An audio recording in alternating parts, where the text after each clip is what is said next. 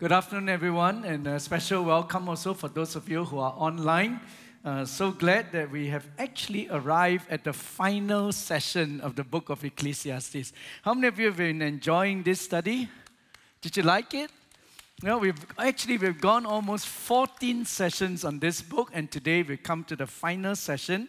And it's a very exciting session, a session that I really would enjoy sharing with you. I'm going to be talking to the young, talking to the old, and then in the end off with a challenge, a grand challenge for all of us as we seek to live lives that are worth living. So if you have your Bibles, you go with me to the last part of the book of Ecclesiastes now. Book of Ecclesiastes chapter 11. I'll read for you from verse 7 until the end of the book, okay? So follow along with me because it's an amazing passage. So here we go. Let's have fun with this one together, okay? Ecclesiastes 11, verse 7 onwards. Light is sweet, and it pleases the eyes to see the sun. However many years anyone may live, let them enjoy them all. But let them remember the days of darkness, for there will be many. Everything to come is meaningless. You who are young, and this is especially for those who are in Kinetics and Vibe, you who are young, be happy while you are young, and let your heart give you joy in the days of your youth. Follow the ways of your heart and whatever your eyes see, and know that for all these things God will bring you into judgment. So then, banish anxiety from your heart, cast off the troubles from your body, for youth and vigor are meaningless. Then chapter 12 verse 1, remember your Creator in the days of your youth, before the days of trouble come and the years approach, when you will say, and then what follows is a description, an amazing description of what it's like to be old. Okay, and it goes like this. I find no pleasure in them. Before the sun and the light and the moon and the stars grow dark, and the clouds return after the rain. When the keepers of the house tremble, when the strong men stoop, when the grinders cease because they are few, and those looking to the windows grow dim, and when the doors to the streets are closed and the sound of grinding fades. When people rise up at the sound of birds, but all their songs grow faint. When people are afraid of heights and of dangers in the streets. When the almond tree blossoms and the grasshopper drags itself along, and desire no longer is stirred. Then people go to their eternal homes and mourners go about the streets. In other words, death has arrived. Now remember him before the silver cord is severed and the golden bowl is broken, before the pitcher is shattered at the spring and the wheel broken at the well. And the dust returns to the ground it came from, and the spirit returns to God who gave it. Meaningless, meaningless, says the teacher. Everything is meaningless. And then he brings it all to a grand conclusion, and it goes like this. Not only was the teacher wise, but he also imparted knowledge to the people. He pondered and searched out and set in order many proverbs. And the teacher searched to find just the right words, and what he wrote was upright and true. The words of the wise are like goats. They are collected sayings like firmly embedded nails given by one shepherd. Be warned, my friend, my son, of anything in addition to them. Of making many books there is no end, and much studies wearies the body. Now all has been heard, and here is the conclusion of the matter. Fear God, keep His commandments, for this is the duty of all mankind. For God will bring every deed into judgment, including every hidden thing, whether it is good or evil. Lord, we are thankful to you for taking us through this study where we can explore life to the eyes of King Solomon. And now as we bring this study to an end, we pray that God, you will have something that you deposit in our spirit that will enable us to really live lives that are worth living.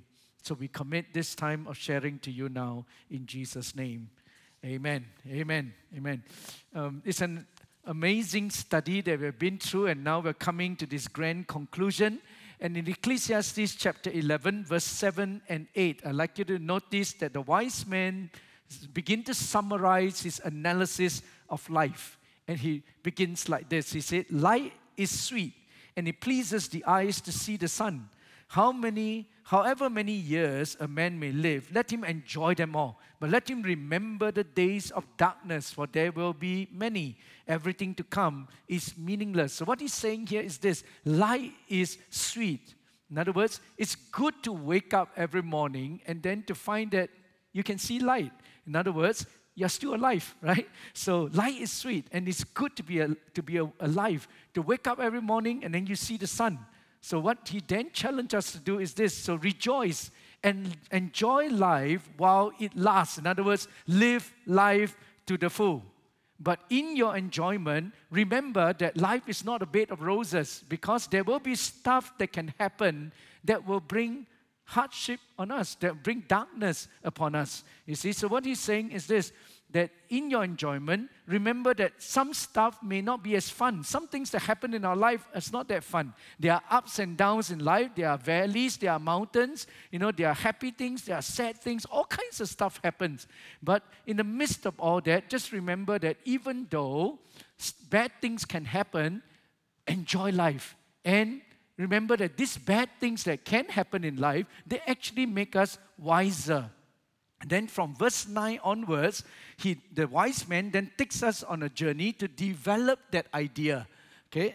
And he begins to apply that idea both to the young and then also to the old. So question: what did Solomon say to the young people? And you notice the next portion really begin to address the young people. So if you are from Kinetics, you are from Vibe, you are someone below 30, this is for you. Okay, actually, nowadays it's hard to tell which is the age because, things have really changed. Like I can still be considered young. Okay, and it all depends on your mindset. But it's really good to think through this, okay? To the young, he said this. Lesson number 1 is this: rejoice, live life fully. Solomon, as an older man now, is looking back, and then he's pleading to the younger people of his time to spend their youthful days profitably.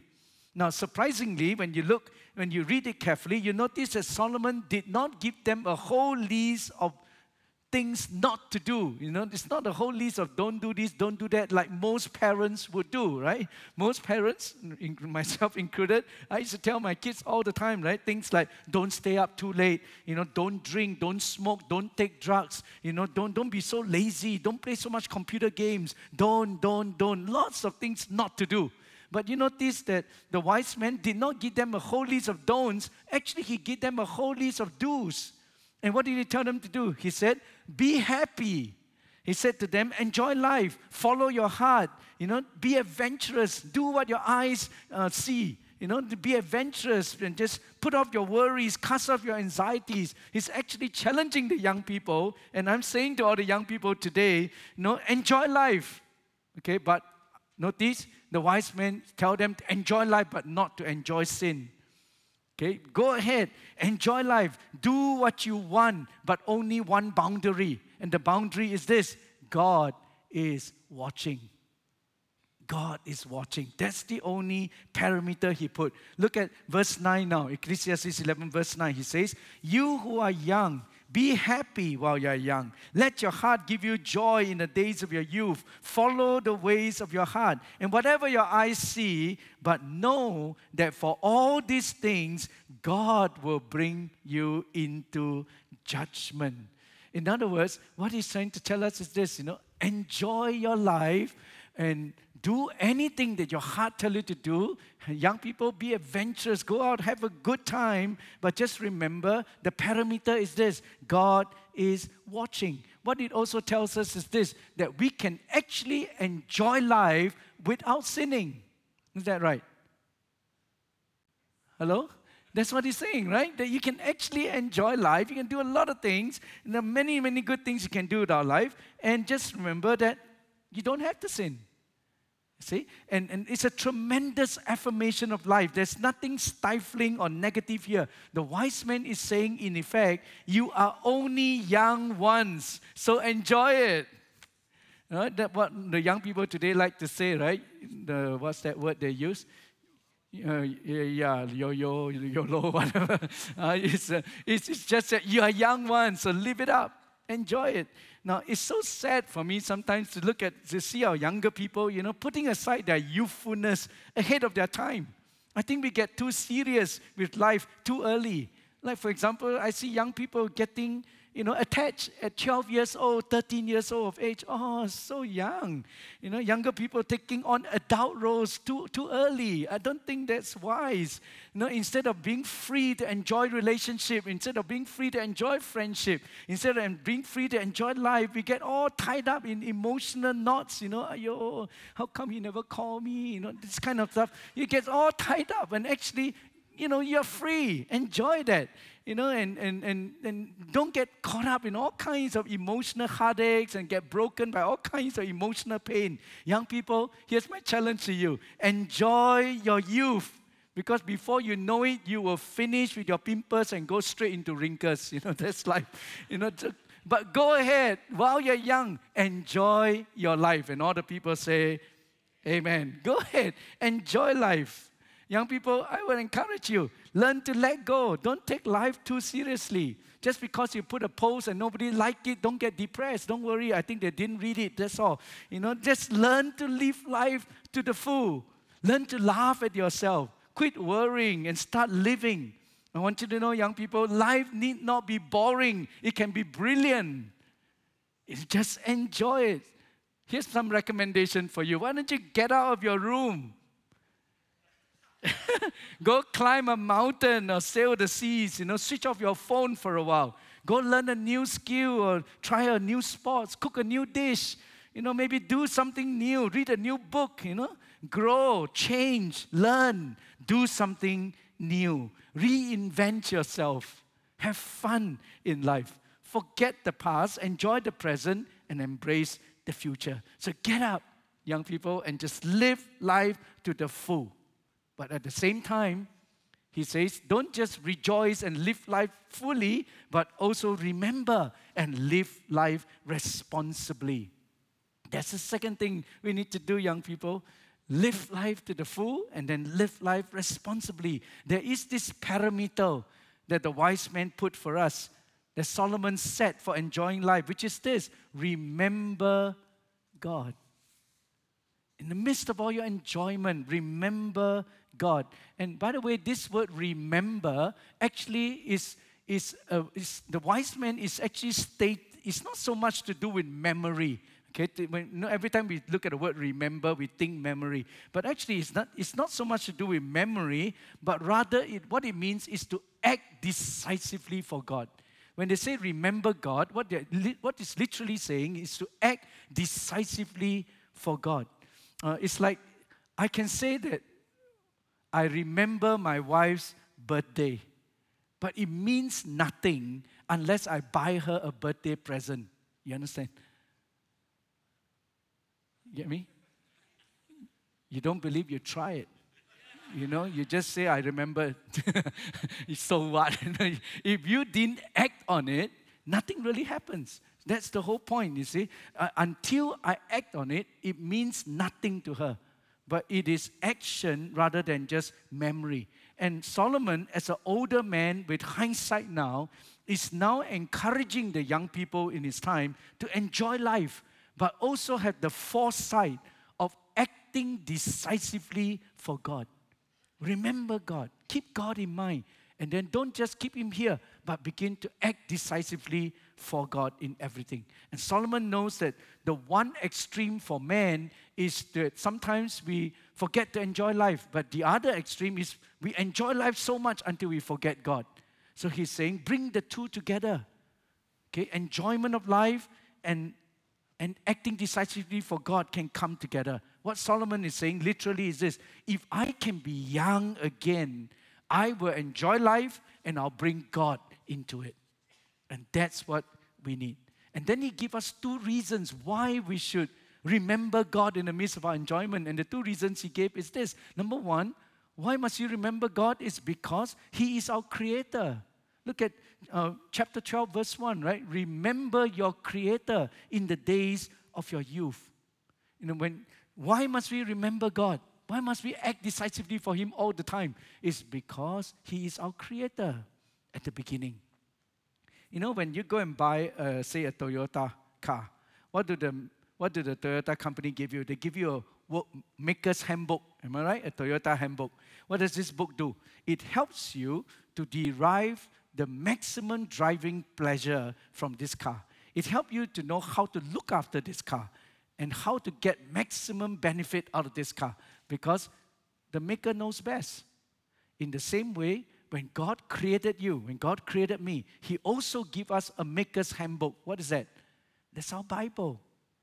The Holy Bible is the maker's handbook.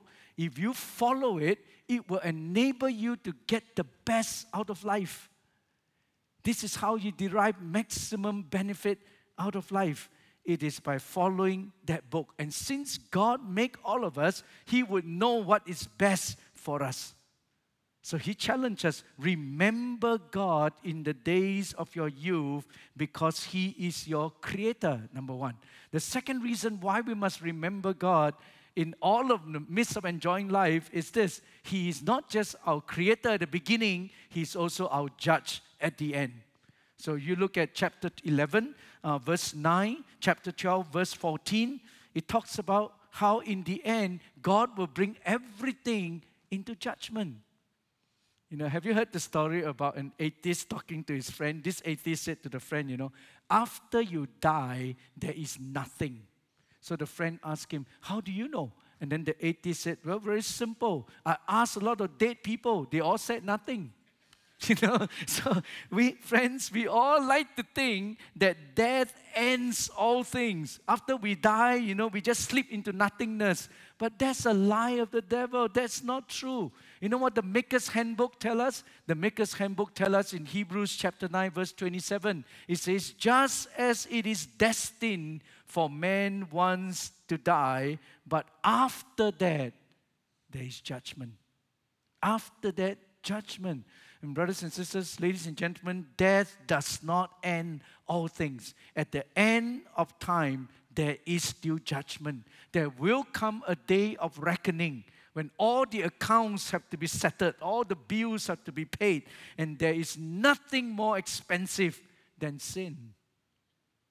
See? And if young people do not remember God in the days of their youth, we will end up enjoying life without God's boundaries.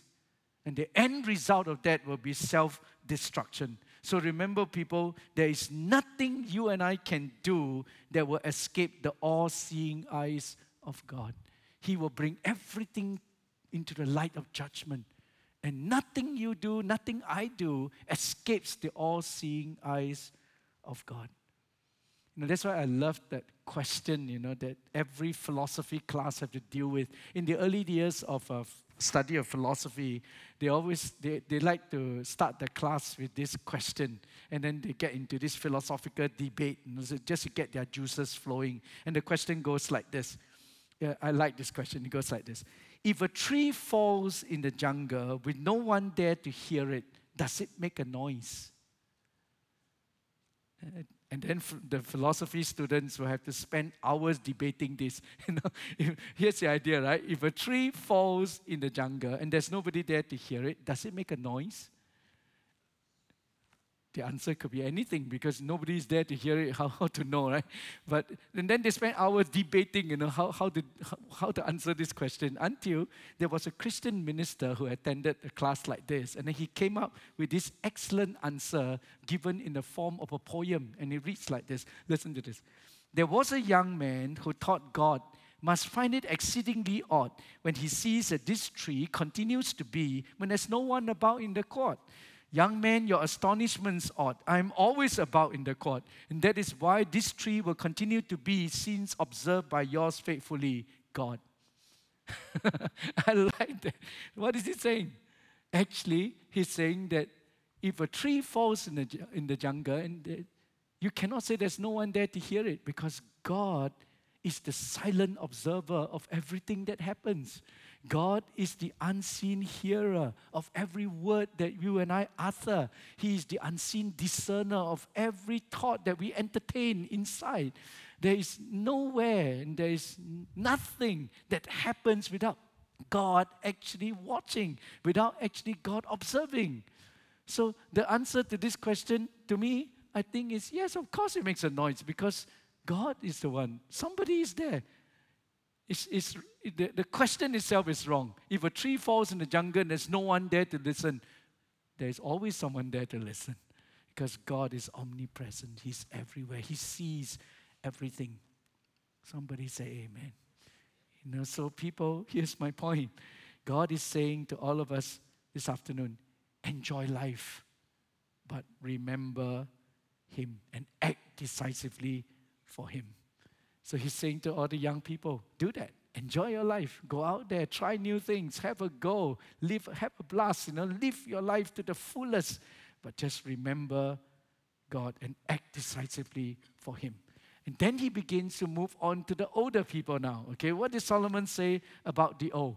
Now he goes on to contrast youth and old age. Okay, you look at chapter 12, he goes on to give us one of the most vivid description of old age in the Bible. It's a brilliant description. I never thought that it was, I never could quite understand it until I became older. And then I begin to see everything works, everything fits. When you're young, you never think that we'll ever become old. When I was 30, I look at someone like Uncle Bob and I think, oh man, I'll never get there. What's happening to this man? But now I'm nearing there. And things begin to change. It's like one young boy, asking his grandfather, he said, Grandpa, were you in the ark with Noah? Because we always think older people come from another planet, but the truth is this, as I get older, I begin to identify with what Ecclesiastes say in Ecclesiastes chapter 12. Now listen to this one. He says, remember your Creator in the days of your youth, before these things begin to happen. What are these things? He says, before you no longer find pleasure in life. He's saying that sometimes people get old, they become jaded, a bit cynical. They have seen it all. There's no more pleasure. Nothing new under the sun. When the sun and the light and the moon and the stars grow dark, in other words, things begin to grow faint. You lose your memory. Keepers of the house tremble. What is that? I think it is the arms and legs growing weak. The strong men begin to stoop. That means what? Standing straight becomes a problem. When the grinders cease to become, grinders cease because they are few. In other words, your teeth are beginning to fall. Okay, and we're getting less and less. Windows begin to grow dim. What is that? Your eyesight is becoming dim, right? The doors to the street are shut. That means going out becomes difficult. The sound of grinding fades. There's no more pleasure in eating. You eat less and less as you grow older and older. Their songs begin to grow faint. You wake up to the sound of birds, but when you listen, it sounds very faint. That means what? The hearing is beginning to go. You're afraid of heights and of dangers when courage and bravado is gone. Almond trees begin to blossom. He goes on to say, what is that? I think, when an almond tree blossom, the whole tree becomes white. I think he's talking about our hair. As you get older, hair becomes white. And then he goes on to say, the grasshopper drags itself along. What is a grasshopper supposed to do? Grasshopper is supposed to hop, right? But after that, when you're young, you hop all over the place. When you get older, you just drag ourselves along. And what another picture of growing old. When desires are no longer stirred, appetite is gone. Sex becomes a non-issue. Man goes to his eternal home and mourners go out into the street. What is that? Death has come. All this, when you read it through, the first time I read it, I was a young man. I never could understand it. But all this seems foreign to the young. But I can tell you this, it's very real for us older folks. I'm getting there. By next year, I'll be 60. I know things have changed for me. I've gone from V shape during my swimming days. Now I'm A shape. My chest over the years have slowly dropped into my stomach, you understand? Now I'm an all-rounder. I play center forward now. Joking. It's a vivid description. I think you read it through. It's a vivid description of growing old, isn't it? And then he goes on to say this. Remember him before the silver cord is severed and the golden bowl is broken, the pitcher is shattered, the wheel is broken. What is all that about? Within its context, I believe it's really painting for us a picture of death. Because during ancient times, the rich people would take a golden bowl, a bowl, and then it's coated with gold, and then they fill it up with oil, put a wick inside, and it becomes a lamp for them, right? Then they will suspend this lamp using silver cords, okay?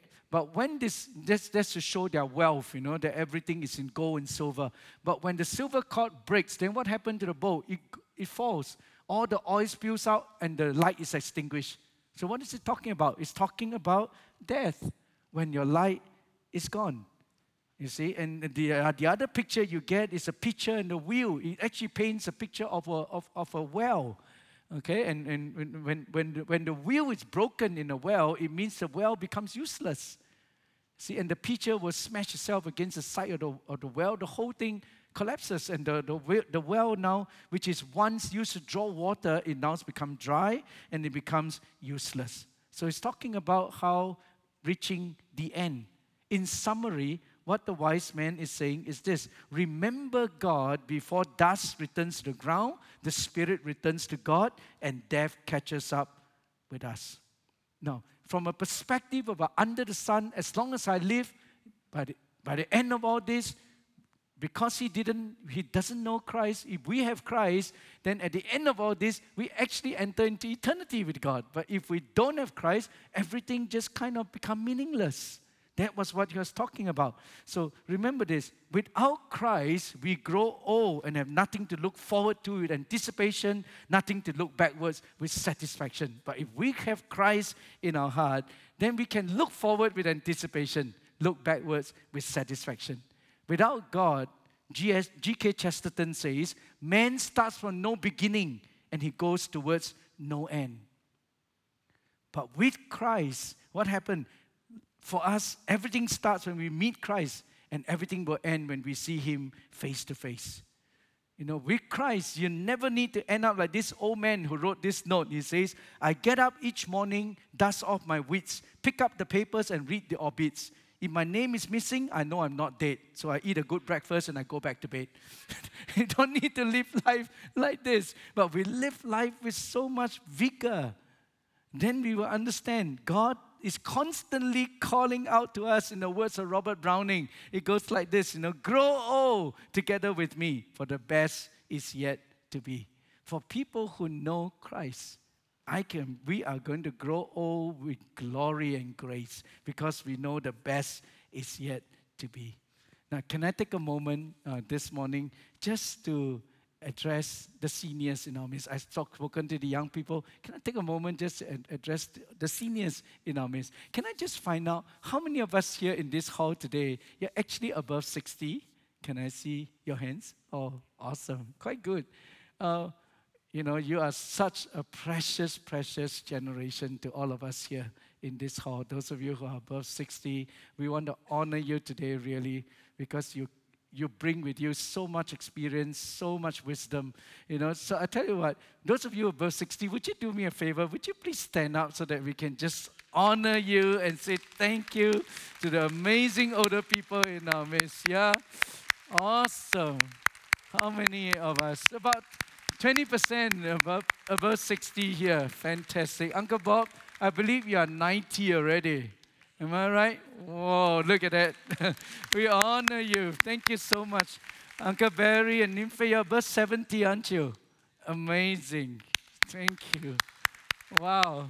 Hey, let me grab a seat, my friends, and let me encourage you with something, okay? And the year before Ravi Zachariah died, that's about a year plus ago, the year before that, he actually spoke in a Far East organization event in Singapore, where I happened to be present. So I was there, and in that talk that he gave, I vividly recall Ravi talking about a study that was done to find out the most effective decade in terms of influence and impact for an individual.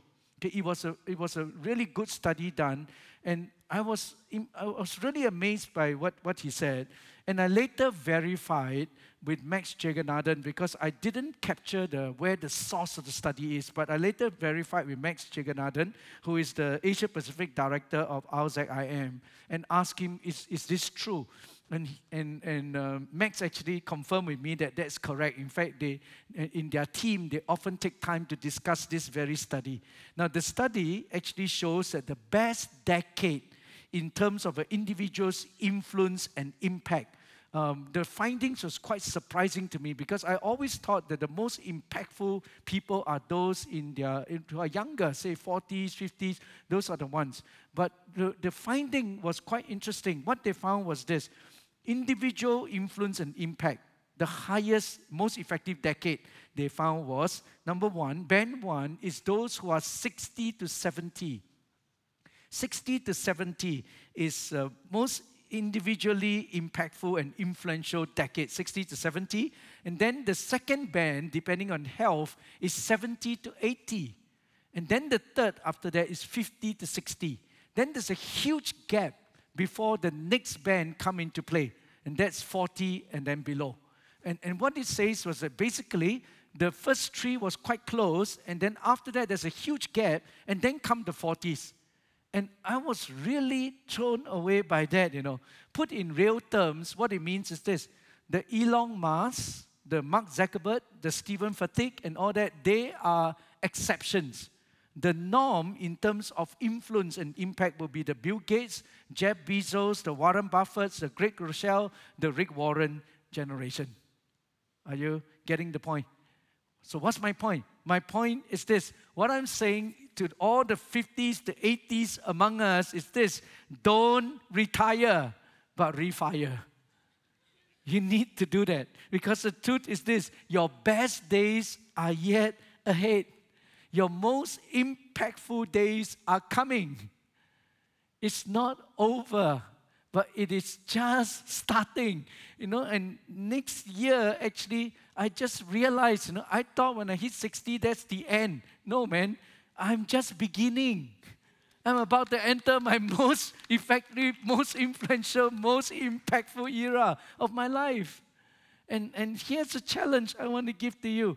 I think it is a time for those of you who are 50s to 80s, can I challenge you? It's not a time for you to sit back, relax, let the young people do their thing. But I think this is the time for us to use all that God has deposited in us, our experience, our resource, our learnings and all that, and reinvest it in the next generation. We multiply our effectiveness through mentoring and discipling the next generation because the best is yet to be. So here's my challenge. Don't just spend the rest of your life pottering around in your garden or going from one cruise to the next. Okay, I know it's okay. Please go ahead and potter in the garden and go for your cruise. Go for it. Okay, I plan to also. But the thing is this: you have more, you can do more than that. But this is about the best years of our life. And we should be getting ready to really live our life to the fullest along with the young people. How many of you will say amen to that? I think we have the best is yet to be. We take all that we have and then we sign up and we serve the Lord full time.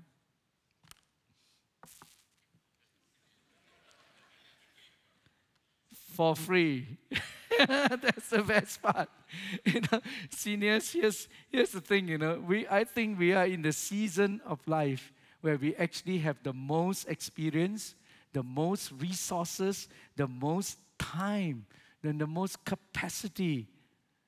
So we really, and I'm very thankful for so many of the volunteer staff that we have in the church. The Auntie Anns and the Auntie Ruth and, Faith, people like that. There's so many of them who actually give of themselves to serve at a time like this, in this season of their life. And I think it's amazing. And if you don't need an income anymore, it doesn't mean that you cannot work. You can still work. You can still serve. And I would encourage you come. And I will sign you up and I'll make you a full-time staff. And then we can work together, and that I will take the income that because you don't need it. If you need it, we'll pay you. But if you don't need it, then you know what? I'll take the money that I otherwise have to pay you. I will bring in the younger pastors. I'll bring in younger staff members so that we got many, many years to develop them, many, many years to grow them. We take in the Arthurs and people like that, and take them in young. And then we develop them. You know what? By the time Arthur is 40 years old, he would have like 10 over 20 years of ministry experience behind him. And then guess what? By the time he reaches the age of 40, he'll be a very effective minister for the Lord. And then what? He will have at least 20, 30 years to give back to the kingdom of God of really, really effective service. Why not? I think the young and the old coming together will be amazing. What do you think? This service is not so excited. I think so. And I think after all, the kingdom of God deserves the very best people. And by the time that's exactly what I feel I want to do in my life. I really want to serve the Lord until the end and give it all we got. And that was exactly what Solomon chose to do with his life. You read from verse 9 to 14 now, he brings the book of Ecclesiastes, to a grand conclusion and summarized these things for us. He took all of his observation, all of his experience, knowledge, and reflection, distilled them into wisdom, and then pass it on to the next generation. And mind you, these are not just a collection of nicely constructed words and sentences, but they are all based on one thing, truth. They are based on truth. Read verse 9 and 10 now of Ecclesiastes 12. Listen to this. Not only was the teacher wise, but he also imparted knowledge to the people. He pondered and searched out and set in order many proverbs. Then the teacher searched to find just the right words, and what he wrote was upright and true. They are all based on truth. These truths are not just rooted in human wisdom, but they were based on divine revelation. Everything that he has observed through the lens of God. Where is the source? Actually, all that he has written comes from one shepherd, God, the one and only shepherd of life. Look at verse 11. The words of the wise are like goads. They are collected sayings like firmly embedded nails given by one shepherd. See, and all this truth rooted in God, now he collects them, he puts them out, he writes them out, and then he passes it on to the next generation. And here's the grand conclusion concerning a life worth living. It's found in verse 13. Now all has been heard. Here is the conclusion of the matter. Fear God, keep his commandments, for this is the duty of all mankind.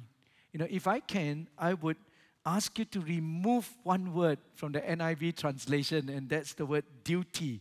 It makes it sound like all fearing God and keeping commandments is just a duty. But in the original Hebrew, that word duty does not even appear. Perhaps a better translation would be simply this: fear God, keep his commandments, for this is the whole of man, or the wholeness of man. Fear God, keep his commandments, for this is the whole of man. You see, the key to a wholesome life is not just fearing God, keeping the commandments. Is not just a duty. It is the very essence of life itself. You see, and what he's saying really is this: the key to a wholesome life, a life worth living, is to fear God and keep his commandments. How do people end up living broken and fragmented lives? Is it not because we fail to remember our Creator in the days of our youth? Is it not because we choose to do our own thing? Isn't it not because we did not fear God, didn't keep his commandments? That's why we end up where we end up. But if you really want to have a life worth living, he says, fear God, keep his commandments. These are the foundations to a life worth living. Fear God and just obey him. It is so simple. It's so uncomplicated. It's so pure. It's unadulterated. It's so clear and uncluttered. Just fear God and do what he says. That's the whole of life. That's what it is. So let me, in summary, say this to the young people in our midst. Those of you who consider yourself young, rejoice, live life fully, but at the same time, remember to live life responsibly. Why? Because He is our Creator at the beginning, He will be our judge at the end. To the older, more mature among us, my challenge to you is this: don't retire, but refire for God. Your best days are still ahead. So let's not spend the golden years of our life on ourselves, but let's reinvest it in the next generation. The most powerful and underutilized resource in the church, I think, that the 50s to the 80s, let's sign up to serve. The best is yet to be. The best is yet to be. I will end off this morning with this as we bring the study of Ecclesiastes to a close. And I'll challenge every one of us, whether young or old, I leave you with this thought. Psalms 90 verse 12 has an amazing verse that goes like this. Teach us to number our days that we may gain a heart of wisdom. I love this, right? Teach us to number our days that we may gain a heart of wisdom. You know, when the psalmist said to number our days, he's actually stating a wisdom principle that is not based on quantity, but it is based on quality, which means this.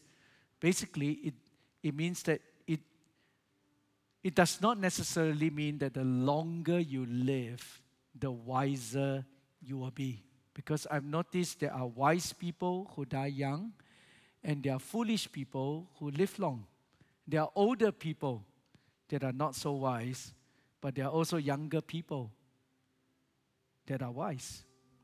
So the real question, my friend, is not how long number your days. It's not how long you live on this earth.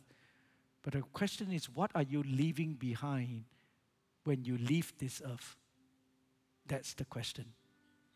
It's not how long you live on this earth, but it's what do you leave behind when you leave this earth? How will people actually remember you? That is the question. April 11, 2015, in the New York Times, there was an opinion column that one article came up that I thought was very interesting. It's written by a guy called David Brooks. And David Brooks actually wrote about the difference between what he called resume virtues and eulogy virtues.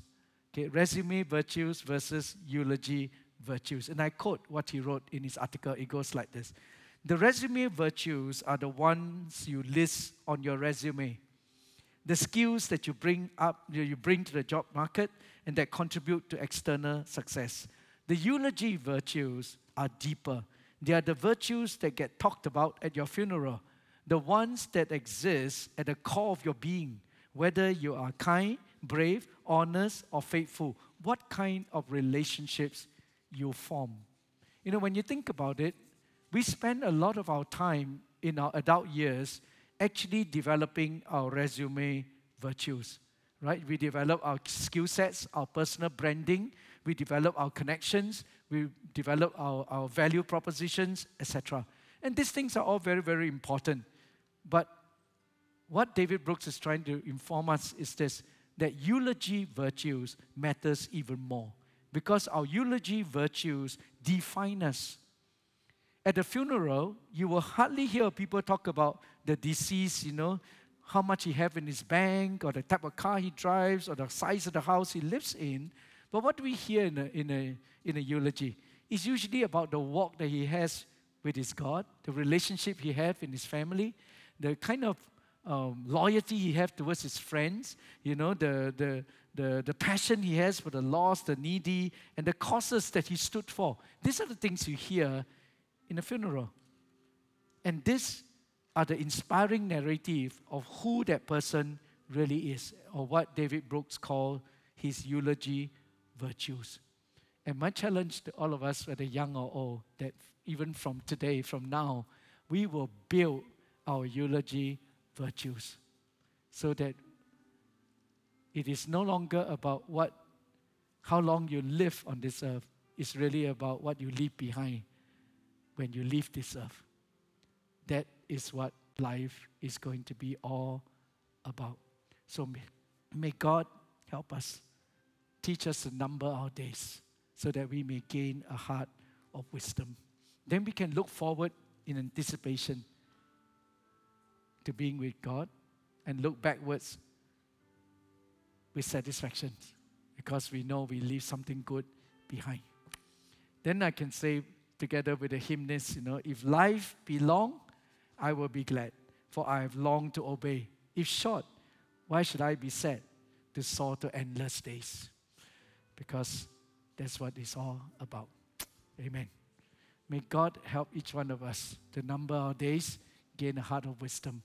May God help each one of us really to build our eulogy virtues, not just our resume virtues. Amen. Would you stand with me, please? Let's stand together.